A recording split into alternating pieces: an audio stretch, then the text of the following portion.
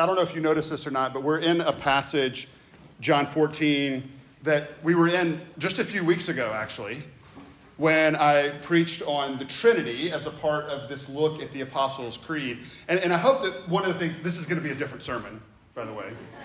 And I hope that one of the things that does is it reminds us of the depth of God's Word. And that there can be a lot. I mean, this is true really every single week, is that there's a lot in a passage that I am not able to touch on. But this week, the focus is on part of the Trinity, the third person of the Trinity, the Holy Spirit.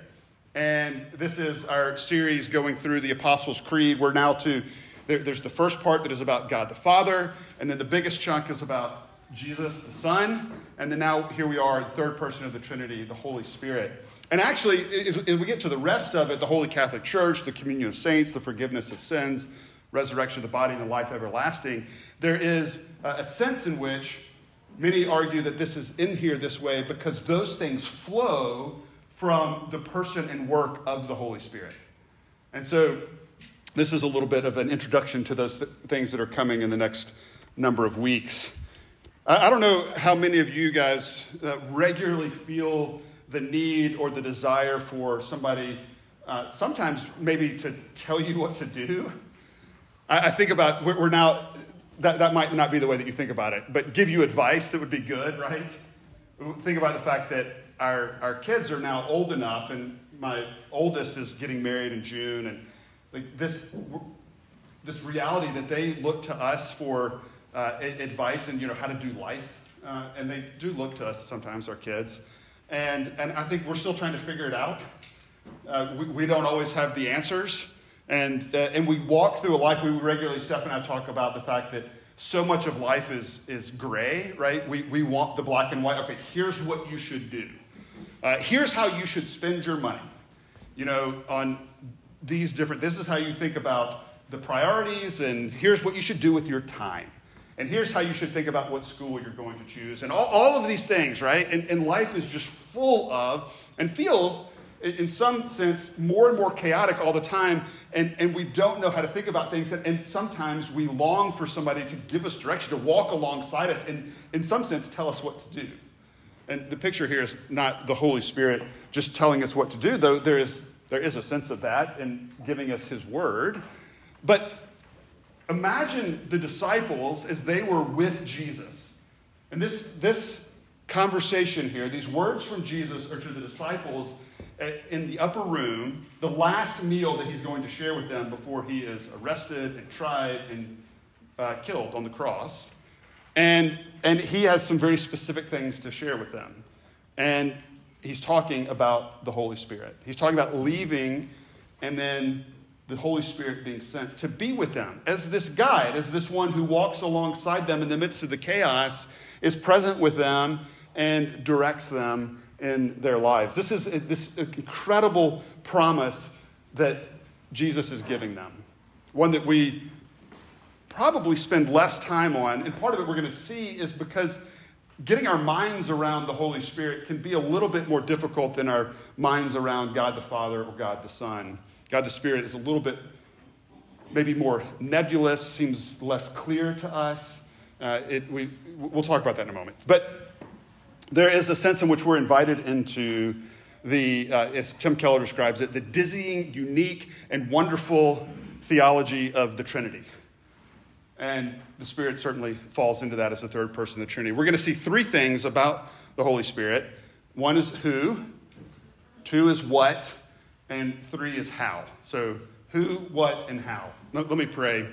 Lord, I pray that you would open our hearts and minds to the dizzying, unique, and wonderful doctrine of the Trinity, and particularly the Holy Spirit, that we might be encouraged and changed in this time. We pray in Jesus' name, amen. Who?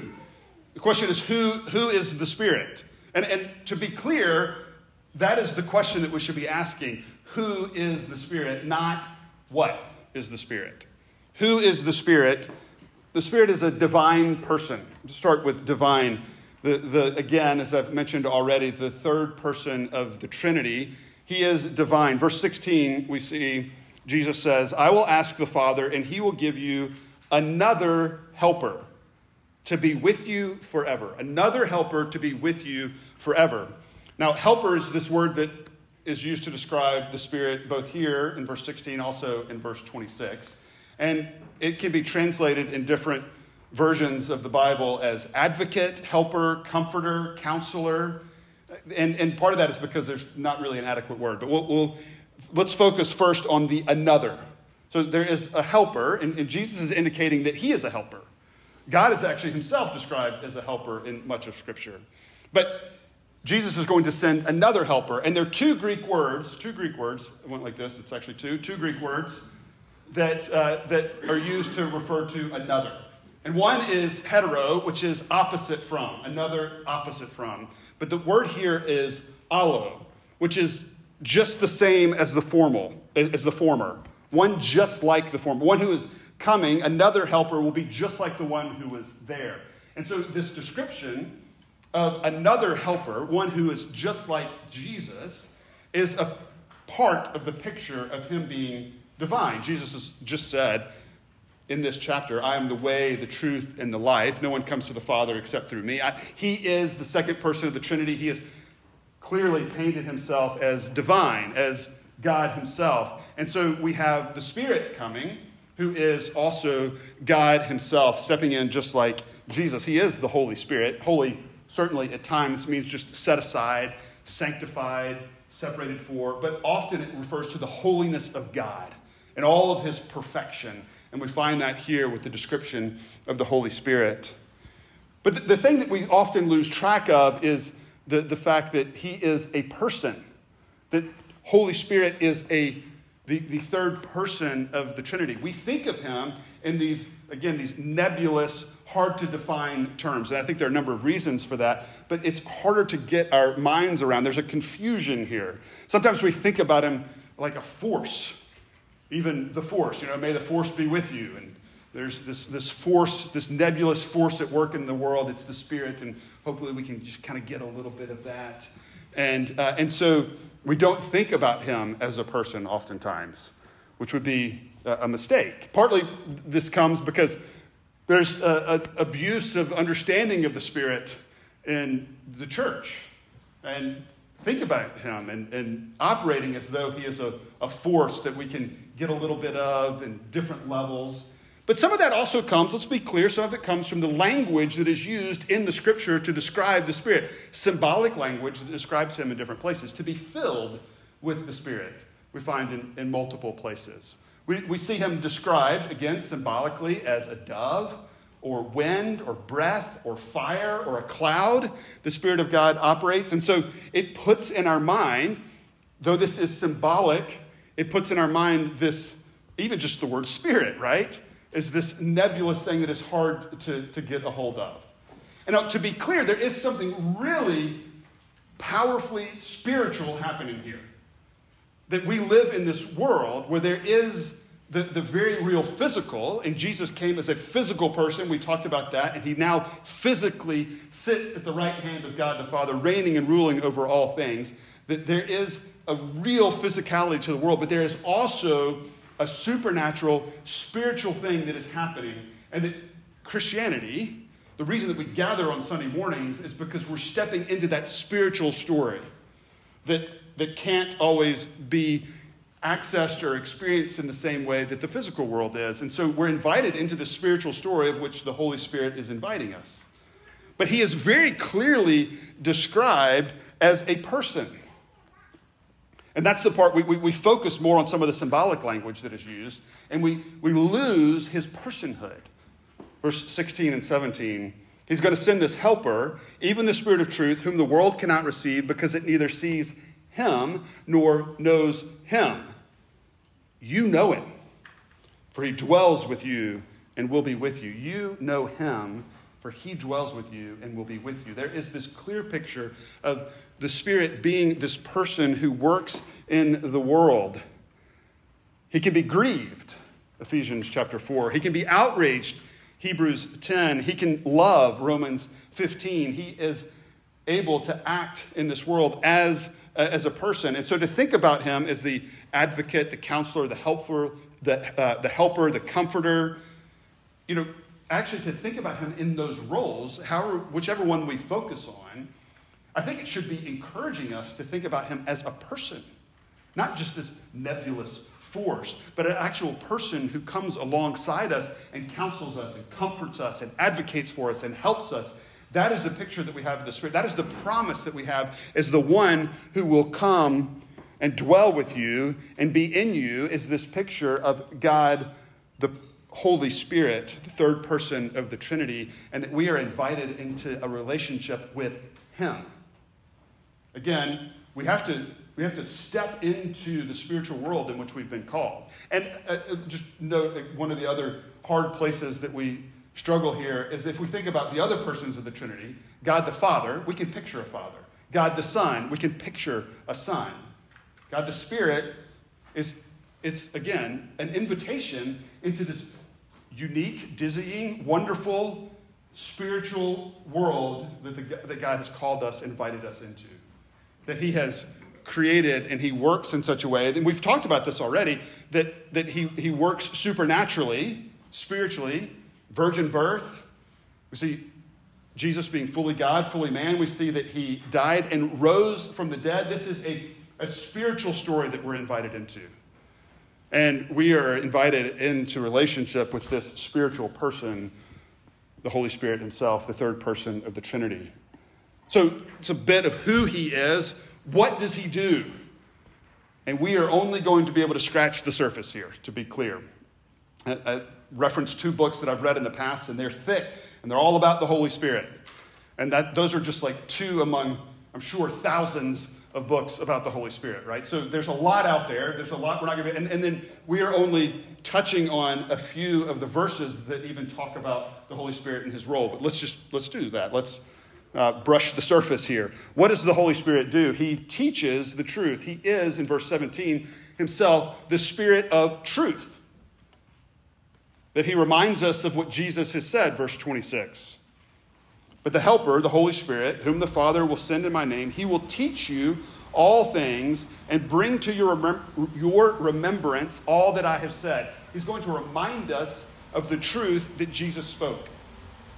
The truth that Jesus lived out. The Holy Spirit is going to remind us of that. He's going to allow us to remember. This is the role that he plays regularly. We find in 2 Peter chapter 1, verse 21, that men wrote the scripture as they were carried along, inspired by the Holy Spirit. That the Holy Spirit, and this is talking about the Old Testament. We find this spiritual truth continues into the New Testament. That the Holy Spirit is a part of inspiring the scripture. God's special, unique revelation of himself. Him speaking to his people so that we have now in front of us God's word, his scripture to us, revealing who we are, revealing who he is. That this comes to us, this truth comes through the power of the Spirit. He is one who proclaims truth. And not only that, he illuminates it. 1 Corinthians chapter 2, verse 12 talks about the fact that we can't even understand the scripture. So we have his revealed word to us that gives us direction in life, that is the very foundation of all that we are and do as a people, as a church, as individuals. This is called to be our basis for understanding what is true in the world. And this is the basis certainly for us as a church. How we move forward is God's revealed word to us. But we have it, but we can't understand it, we see, from 1 Corinthians chapter 2, unless the Spirit reveals it to us. And we probably all know people who know Scripture better than we do, who don't follow Jesus, who don't believe that it's actually true and a real and spiritual story. And this picture from 1 Corinthians chapter 2 is that we're able to understand it and believe it because the Spirit works in our hearts. That he is the one who reveals truth. He illuminates it. It's the difference between knowing that the knowledge that honey is sweet and then actually knowing the sweetness of honey. Another comparison I could give is, I don't know how many of you have eaten Marmite. It's a very British food. I guess it is food. And it's so I have a British friend. I'm not naming names. I have a British friend, and he said, you have to try this. And so he let me take some home and try it. And I just never got to the point where I was going to try it. He described it, and I've actually looked up a description.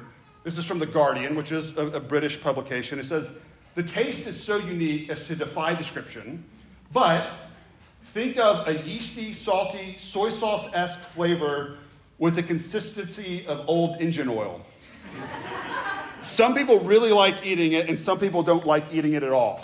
And I'd heard all those things, right? And I had it described to me, but until I was over at this unnamed friend's house across the street from us, I didn't have it until his son, also British, all his kids are British, fixed some and brought it out on toast with butter, all the ways you're supposed to do it, and I was able to try Marmite, and I now know what Marmite tastes like. It's no longer just this description, right? I've experienced it. And I actually apparently am one of those really unique people that didn't love it or hate it. I'm like, it's fine. Normally, apparently, you either love it or you hate it. That's kind of the thing. But it did really, that is one of those foods that it actually took experiencing to know what it was like. I couldn't try to describe it better than The Guardian just did. And you should try it sometime. Go over to Adrian's. Oh, I did name him. It's Adrian's house. And I'm sure he'll serve you some, or Sammy will. This is this picture, though. Here's the illustration, right? The jump is that we can know about, but to actually know and experience something is very different. And the Spirit invites us and by His power allows us to actually experience what is true. These are pretty significant promises, by the way, or declarations. This isn't just something that we take as head knowledge, even in itself, that He would allow us to experience His truth. And as He allows us to experience His truth, He does that by being with us. The second what we see of His work is that He is with us. That part of what the Holy Spirit does is He just is God's presence with us. Look at verse 23. We've already seen it actually in verse 17. You know Him, for He dwells with you and will be with you. The idea is picked up on again in verse 23. Talking about the Father, Jesus and the Father. We will love Him and we will come to Him and make our home with Him. There is this promise of the presence of God, and there is a promise of the way that we experience it with the Spirit. I actually talked about this a little bit, and I'll repeat this because I think it's helpful when I talked about the ascension. So Jesus, we think of it as, okay, Jesus is going, He's leaving, and how negative that is, because we want to be with Jesus. And I would love to actually be in the physical presence of Jesus. But one of the things that He was saying as Mary clung to Him, and He said, Mary, don't cling to me. I haven't yet gone to the Father. He's promising something better, because the reality is when Jesus was here physically, before He ascended and now sits physically at the right hand of God the Father Almighty, He was physically limited as to where He could be. So He was either with Mary or with the disciples in the upper room, or He was walking on the road to Emmaus. But the Holy Spirit is God's presence with His people wherever we are. This is a promise of God's presence with us in this beautifully unique, powerful way that is not bound by the limitations of space. And so we live with Him in you, in us. That's an amazing promise. To think about how that might transform our lives. And we jump over it. If we've been in the church for any period of time, we've heard this, right? God with us. Holy Spirit in our hearts, in you, those kind of things. And to dwell and to think about, and here's the application, is just to think about this truth. How would it shape us to think about God actually dwelling in us? Some of you guys have met Andras Vishki, who has been here and shared with us before. He is there's a whole group of folks, including missionaries and local pastors, and Andras is a part of the church in Cluj, Romania. So this team that we've supported, some of us have been over there, some of them have been here. And Andras is a playwright, a Hungarian playwright. So he's ethnically Hungarian, he lives in Romania, so he's a Hungarian-Romanian.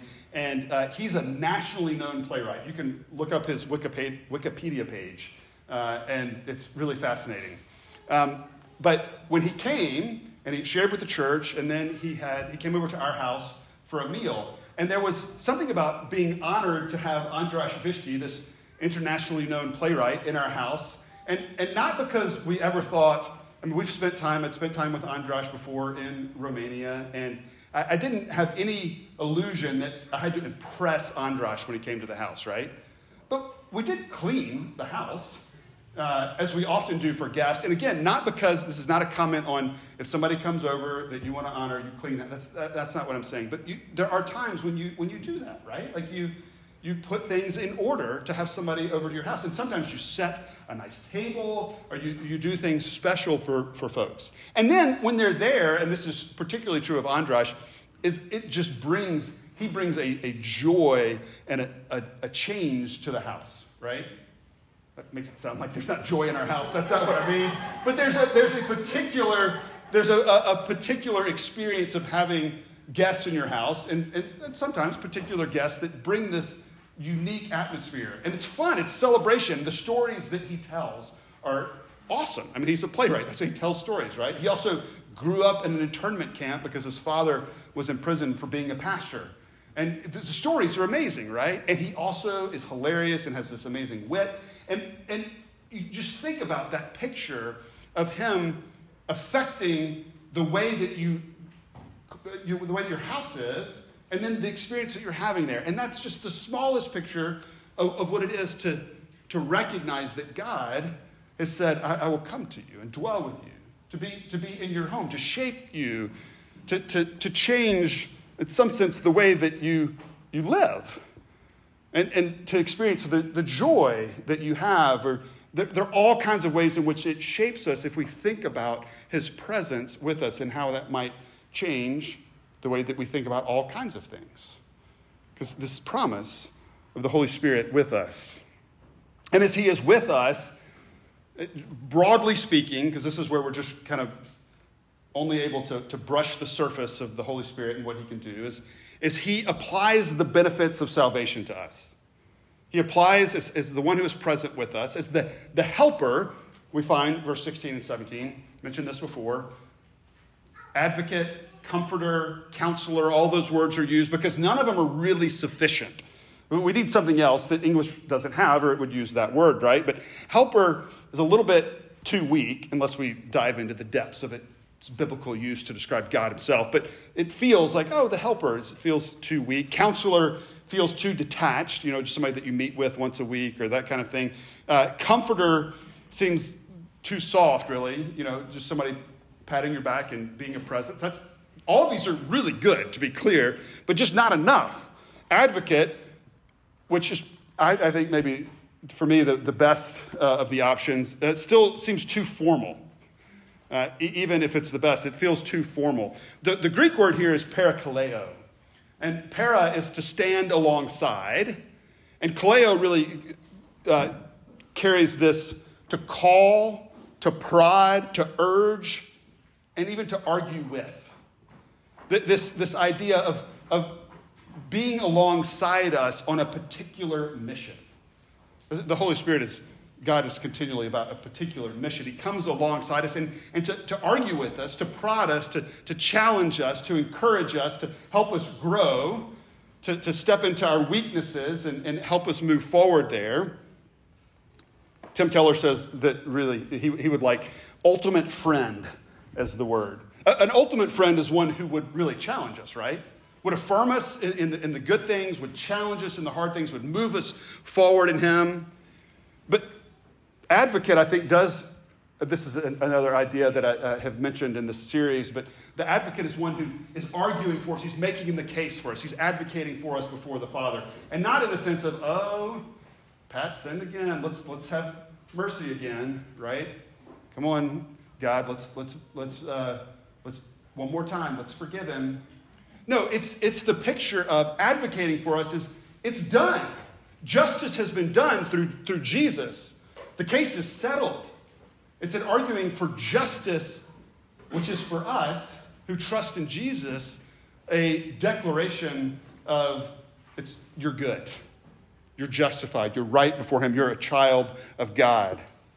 And all of this comes, let's remember, he's a person advocating for us. He's a person counseling us, a person comforting us, a person helping us, not just this general nebulous force that we get different degrees of, but this is the person, the third person of the Trinity, the Holy Spirit, doing all of these things for us. That actually, I hope, gives us a fuller picture of the ways in which he is able to advocate and comfort and counsel and help us.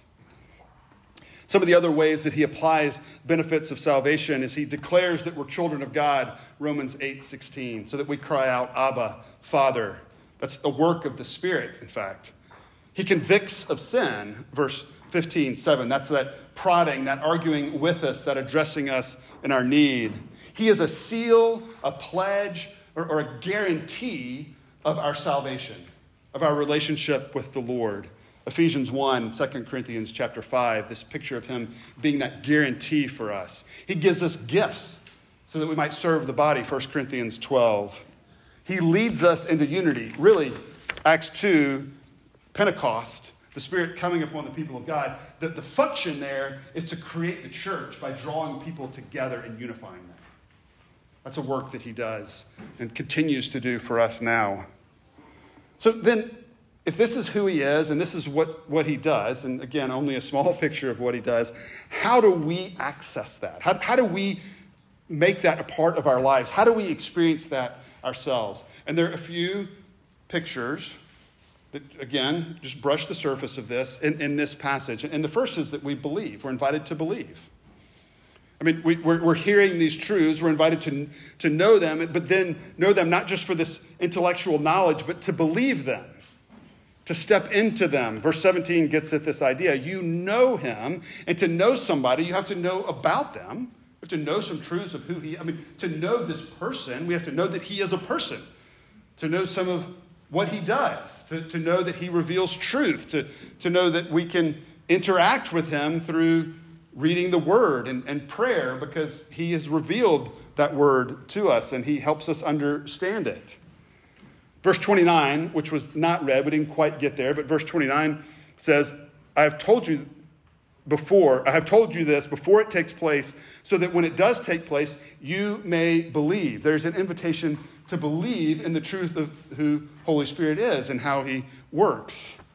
We're invited to step into this supernatural story, this spiritual story, and believe it, so that we may know him.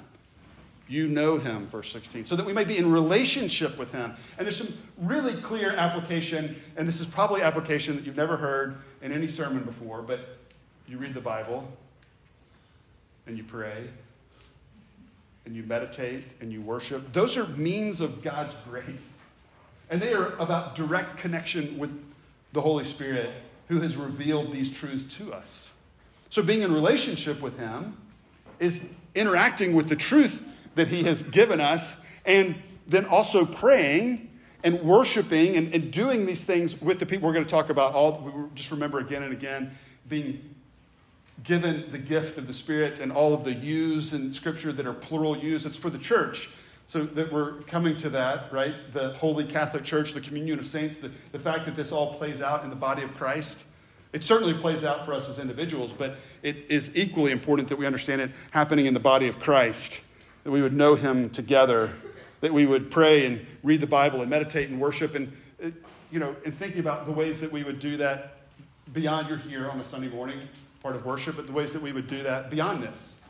As individuals, as a group, what would it look like for us to engage the Spirit in these ways? And then the last thing we see is there is this picture of obedience. We obey.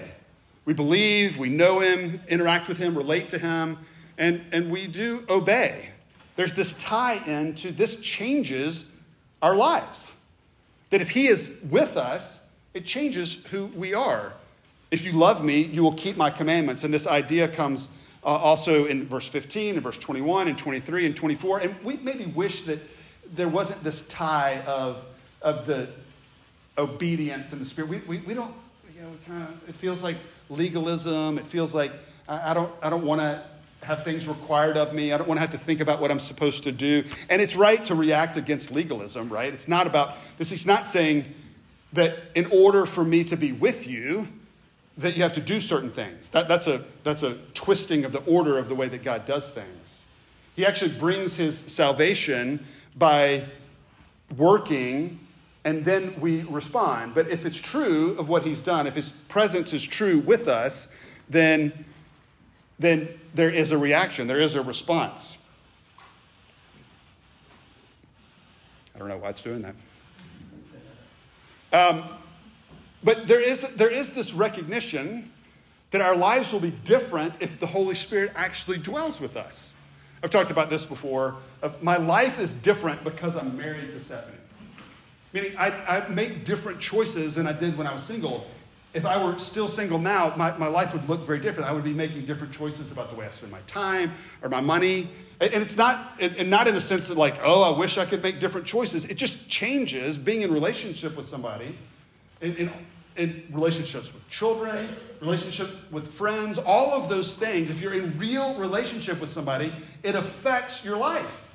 It changes the way that you live, and that is the invitation here to allow it to affect our lives. But because of what he's done, because he has saved, because he has worked, because he has promised his Spirit, then we're invited to change.